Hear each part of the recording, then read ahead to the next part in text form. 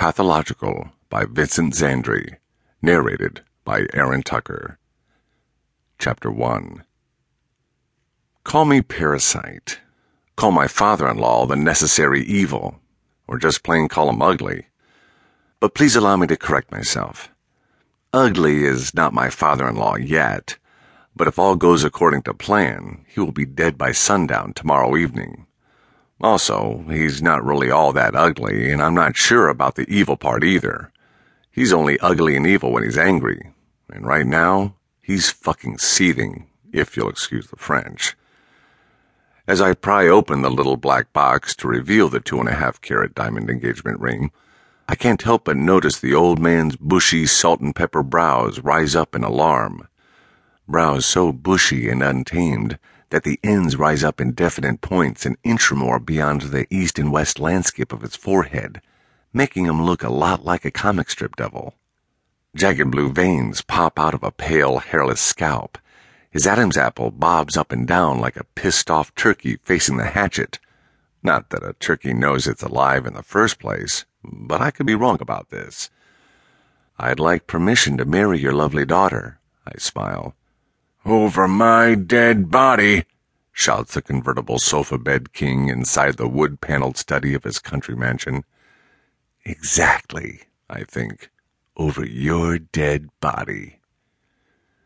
Here's what I do in the angry, ugly face of rejection.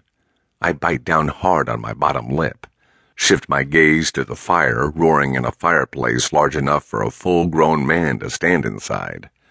There, proudly displayed on the railroad cross-tie mantel above it, the gold-framed family portrait captured in vivid oils. The old man seated in between his wife, now deceased, on one side, and his beautiful golden-haired daughter on the other, my future matrimonial prospect. Lowering my head, as if in deep disappointment, I peer into a flawless diamond that brilliantly reflects the light from the flames. The piece, which is set in a white platinum band, set me back 25 large at a Hasidic counter in NYC's Diamond District. The custom-tailored, double-breasted jacket I wear over matching pleated linen trousers went for another 900. The black patent leather Gucci loafers with true gold tassels cost 600 and change. Only moments ago, I pulled into the Westchester estate, not in the beat-up Chevy pickup I drove a half a dozen years ago, but an automobile more deserving of my newfound financial and social status, a black ZX3 BMW convertible, which I parked inside the front cobblestone turnaround. Are you sure you won't extend your blessing? I plead one last time. You don't love my daughter, Devil Brow spits. You love her money. He's got devil eyebrows, but he's not stupid.